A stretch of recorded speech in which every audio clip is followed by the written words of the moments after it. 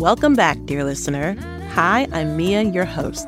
And in this episode of Love Modern's new podcast series, Dateable, we're going to explore a second reason Mr. Fitzwilliam Darcy, the leading man in Jane Austen's 19th century novel, Pride and Prejudice, is or is not dateable in real life.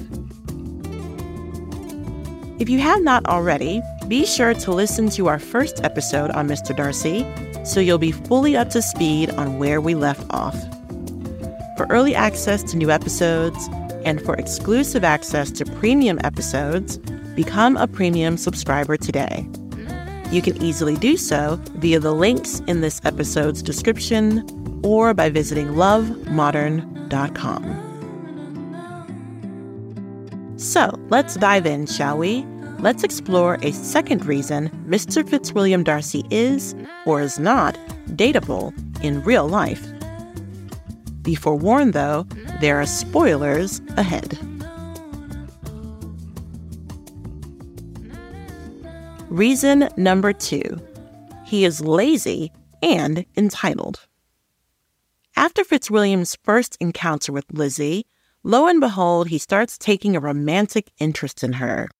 He thinks this is a new and unwelcome sensation, but seeing how before he had ever spoken to or been formally introduced to Lizzie, Fitzwilliam's first abominable instinct was to neg her with insults, he clearly was attracted to her the moment he first laid eyes on her. After the ball, Fitzwilliam finds himself drawn to Lizzie more and more.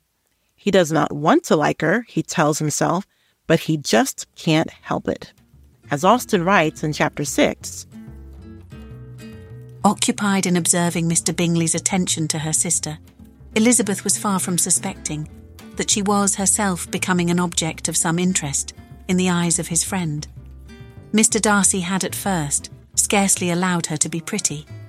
He had looked at her without admiration at the ball, and when they next met, he looked at her only to criticise. But no sooner had he made it clear to himself and his friends that Lizzie had hardly a good feature in her face than he began to find it was rendered uncommonly intelligent by the beautiful expression of her dark eyes.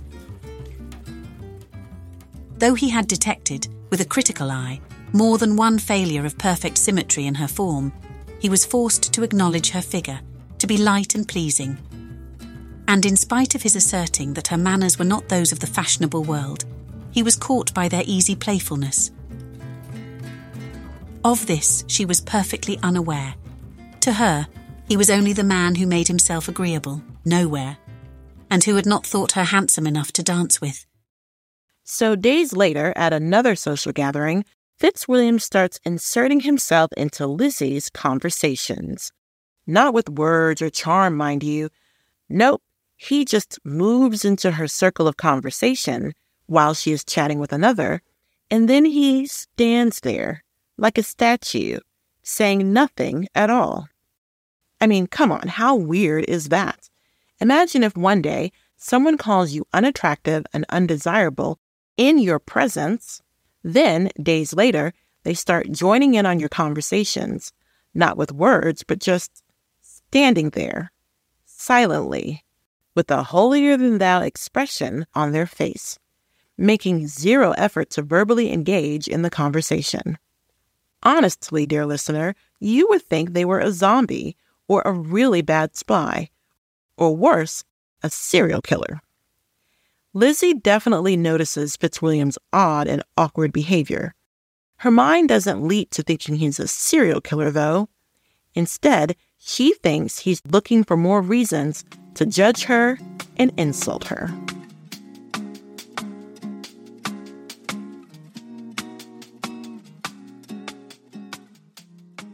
Now, in those days, ladies and gents were both socially expected to be engaging conversationalists. They were all raised and trained on the art of conversation.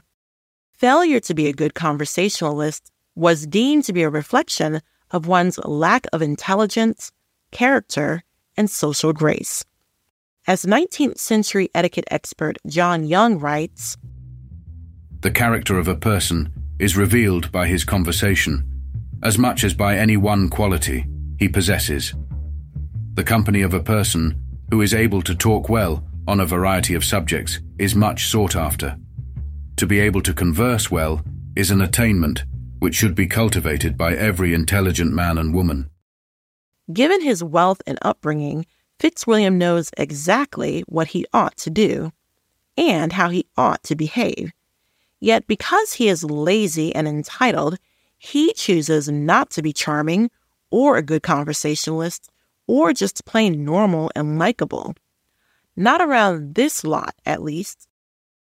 If Fitzwilliam were in the company of those he considered to be in or above his social rank, if he were standing next to a princess or an earl, he knows he would have to be pleasant and conversational, because such rude behavior would get him socially ostracized, and in high society, his actions would reflect negatively on his entire family. Around Lizzie, her family, her friends and neighbors, however, and even around his own friend, Charles Bingley, who is half as wealthy as he and who is currently a member of the professional class, or middle class, Fitzwilliam chooses to be aloof, condescending, and hypercritical to everyone he deems socially inferior to him, including the lady he finds himself increasingly attracted to. Later that night, when the host of the party tries to get Lizzie and Fitzwilliam to dance together, this time around, Fitzwilliam does not object. He is silently keen to dance with her. Lizzie, however, is 100% uninterested. And no, she is not playing hard to get. She politely and emphatically declines to dance with him. As well, she should. Why waste your time and energy dancing with someone who called you unattractive and undesirable in your presence?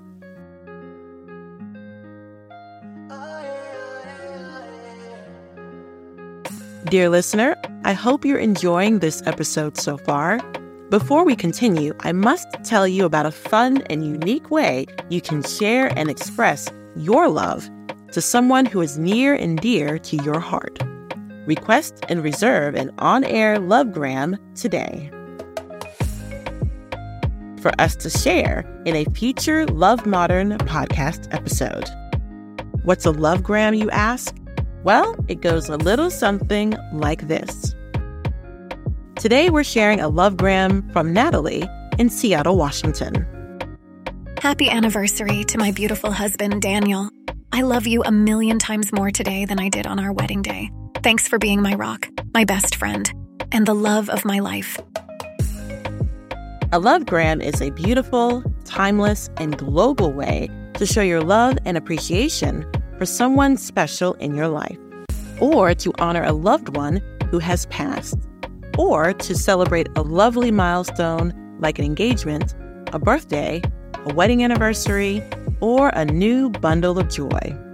You can even reserve a lovegram for yourself, because here at Love Modern, we love love, including the most important love of all, self-love. Lovegrams can be recorded in your own voice, or we can professionally record it for you.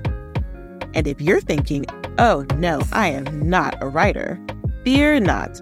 You can leave the poetic prose to us to write as well. To request and reserve a lovegram, visit lovemodern.com today.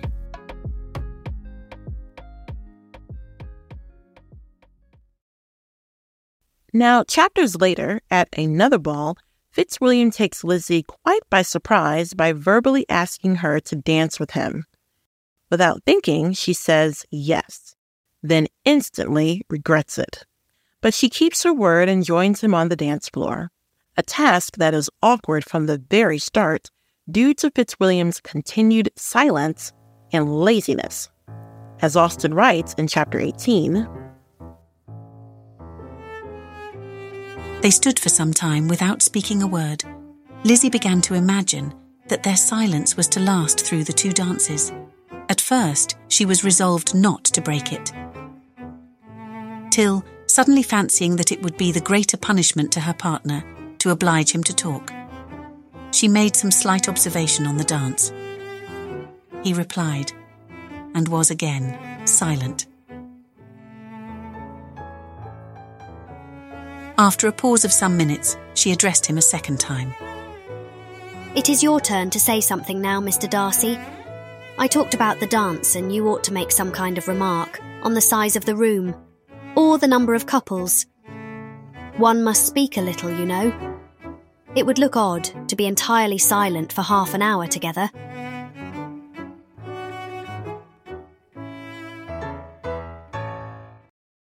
Mr. Fitzwilliam Darcy is a grown man. Not only that, but he is 8 years older than Lizzie. He knows better. He knows quite well how he ought to conduct himself. Lizzie does not and should not have to school a grown and educated man from a posh family on how to act in a social setting.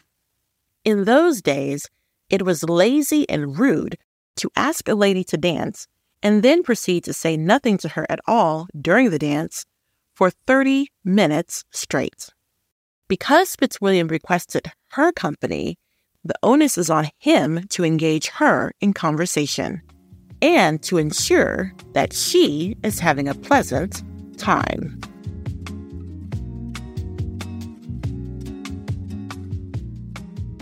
Now, the chief purpose of a ball or dinner party or most social events in that day and age was to give bachelors and bachelorettes a chance to meet one another, dance together, and check each other out, all under the watchful eyes of their parents and chaperones. If a gentleman was interested in a lady romantically, he was socially expected to express his interest by first requesting an invitation from her parents to call on her at home, during which he might bring her flowers or candy or a book of poetry. Then sit and converse with her for a short while. During the calling phase, the bachelor's objective was to get to know the lady better, to see if they liked each other's company outside of a ballroom or social gathering, and if they had common interests. The calling phase served two purposes. First, it let the lady and her parents know that the gentleman was interested in potentially marrying her. And second, if the parents accepted his invitation to call on their daughter, it let him know that the parents felt he was suitable enough to marry her. It was basically a pre-engagement green light. Now, if the calling phase went well, then he would take things to the next level. He would formally court the lady by taking her out on dates, publicly. During the courtship phase, there was an unwritten understanding that both parties were courting for marriage. John Young writes that the core purpose of courtship was for a gentleman to gain a lady's affections and admiration so that when he proposed, she would happily say yes. As soon as a young gentleman neglects all others to devote himself to a single lady, he gives that lady reason to suppose that he is particularly attracted to her. A gentleman who does not contemplate matrimony should not pay too exclusive attention to any one lady. A man does not like to be refused when he makes a proposal, and no man of tact will risk a refusal. It's very injudicious, not to say presumptuous, for a gentleman to make a proposal to a young lady on too brief an acquaintance. A lady who would accept a gentleman at first sight can hardly possess the discretion needed to make a good wife. Love alone is a very uncertain foundation on which to base a marriage. There should be thorough acquaintance and a certain knowledge of harmony of tastes and temperaments before matrimony is ventured upon. In those days, every gentleman was expected to marry. Whether you were straight or not, whether you wanted kids or not, high society did not care. You were expected to marry, be fruitful, and multiply. And you were expected to stay married till death do you part. Now, if you wanted the best wife, you had to compete against other suitors to win her affection. Even more so if you wanted a genuine woman, who would love you for you and not your fortune or your social status and connections. Following the rules of courtship was a socially acceptable playbook for all bachelors. As such, the rules of courtship were known to every lady and every gentleman in high society, including Mr. Fitzwilliam Darcy. If you were interested in a lady romantically, and if you wanted her to say yes without hesitation to your marriage proposal, you were wise to court her.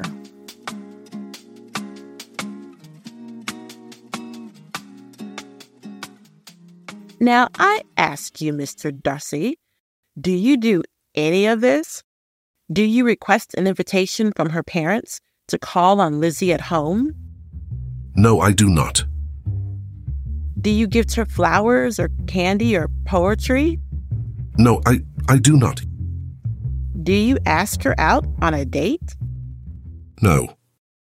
Fitzwilliam makes zero effort to formally court Lizzie or win her affections.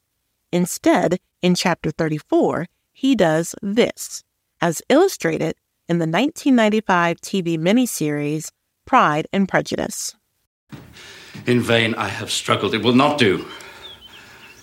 My feelings will not be repressed. You must allow me to tell you how ardently I admire and love you. In declaring myself thus, I am fully aware that I will be going expressly against the wishes of my family, my friends, and I hardly need add my own better judgment. The relative situation of our families is such that any alliance between us must be regarded as a highly reprehensible connection. Indeed, as a rational man, I cannot but regard it as such myself, but it cannot be helped. Almost from the earliest moments of our acquaintance, I have come to feel for you a passionate admiration and regard, which despite all my struggles has overcome every rational objection, and I beg you most fervently to relieve my suffering and consent to be my wife. That, dear listener, has got to be one of, if not the worst proposals, not just in literature, but in all of human history.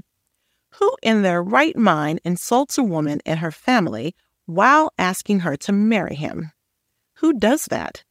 I'll tell you who. A lazy, entitled man-child. This is exactly the sort of thing a person lacking in manners and overflowing with conceit and rudeness would do. Fitzwilliam's behavior is akin to playing the classic video game Super Mario Bros. And using a cheat code to skip to the epic final battle with Bowser. Without doing any of the hard work of jumping on magic mushrooms or leaping over flying fish or pouring down green drainage pipes to battle fire-breathing turtle dragons in their underground lair. All of which better prepare you to beat Bowser at the end of your heroic mission to rescue Princess Peach. Or it's akin to going to your college graduation and expecting to walk across the stage to receive your degree, even though you have attended no classes, you have done no homework, and you have passed 0 tests. Fitzwilliam wants to skip to love and marriage without doing any of the emotional and romantic work of calling, courting, and winning Lizzie's affections. He wants her love and devotion while putting forth very little effort on his part. He wants love with a cheat code. But that does not work in the real world. It doesn't even work in Jane Austen's fictional world. Because you cannot cheat code your way to true love.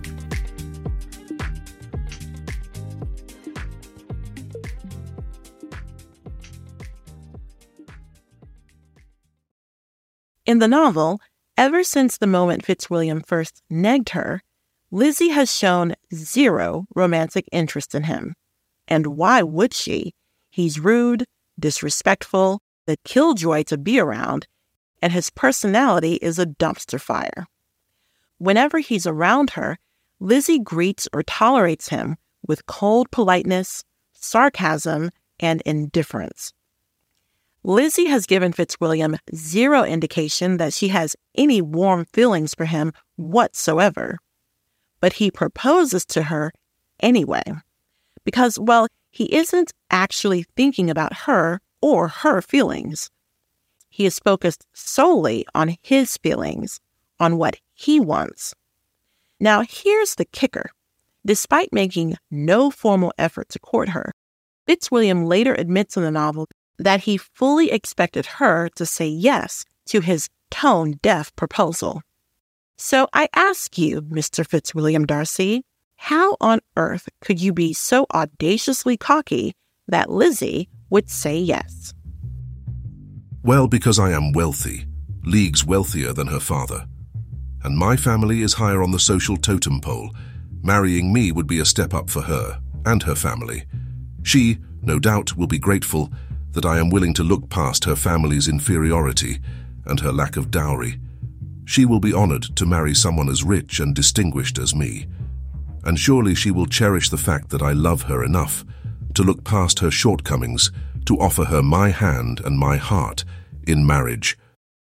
Suffice it to say, dear listener, Fitzwilliam Darcy's sense of entitlement is mind-blowing, but not surprising, because lazy people tend to be incredibly, exceedingly entitled. They want all of the glory, they want all of the reward, but they do not want to work for it. They can't be bothered to put forth much of an effort. And this is why a lazy, entitled person is undateable. They do not have what it takes to nurture, blossom, and sustain a true love relationship. Their behavior and mindset is a massive red flag, which we cover in depth in our Ready to Love Masterclass series for daters and couples who want to find and fall in true love. Available exclusively on lovemodern.com. You can listen to the first lesson for free right now on our website. So, how does Lizzie respond to such a demeaning marriage proposal from this insufferable man-child she cannot stand? Well, in the novel, her response is magnifique, which is brought to life in both the 1995 and the 2005 film adaptations of Pride and Prejudice, both of which showcase different verbal zingers taken almost word for word from the novel.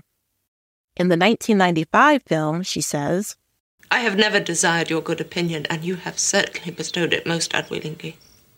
I might wonder why, with so little effort at civility, I'm rejected.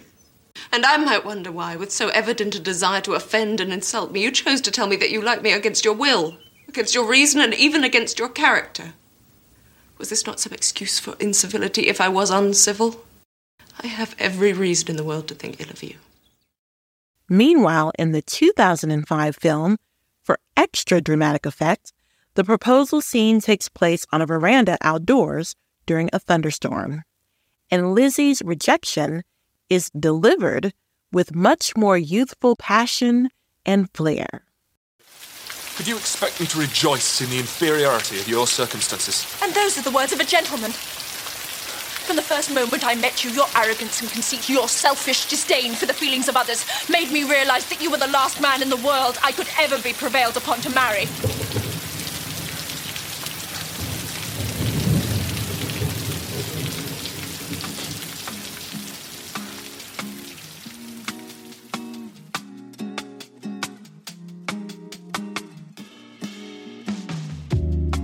So, dear listener, that concludes this episode of our new Dateable podcast series. Tune in next week when we'll discuss a third reason Mr. Fitzwilliam Darcy is or is not dateable for a true love relationship in real life. Be sure to tap the follow button so you will be notified when the next episode debuts. Or you can unlock and enjoy early access to listen to episode 3 right now by joining our podcast family as a premium subscriber. You can easily do so via the links in this episode's description or by visiting lovemodern.com, where you can also request and reserve a lovegram for us to share in a future episode. Till next time, I wish you a beautiful day, a wonderful week, and a more loving and lovable life.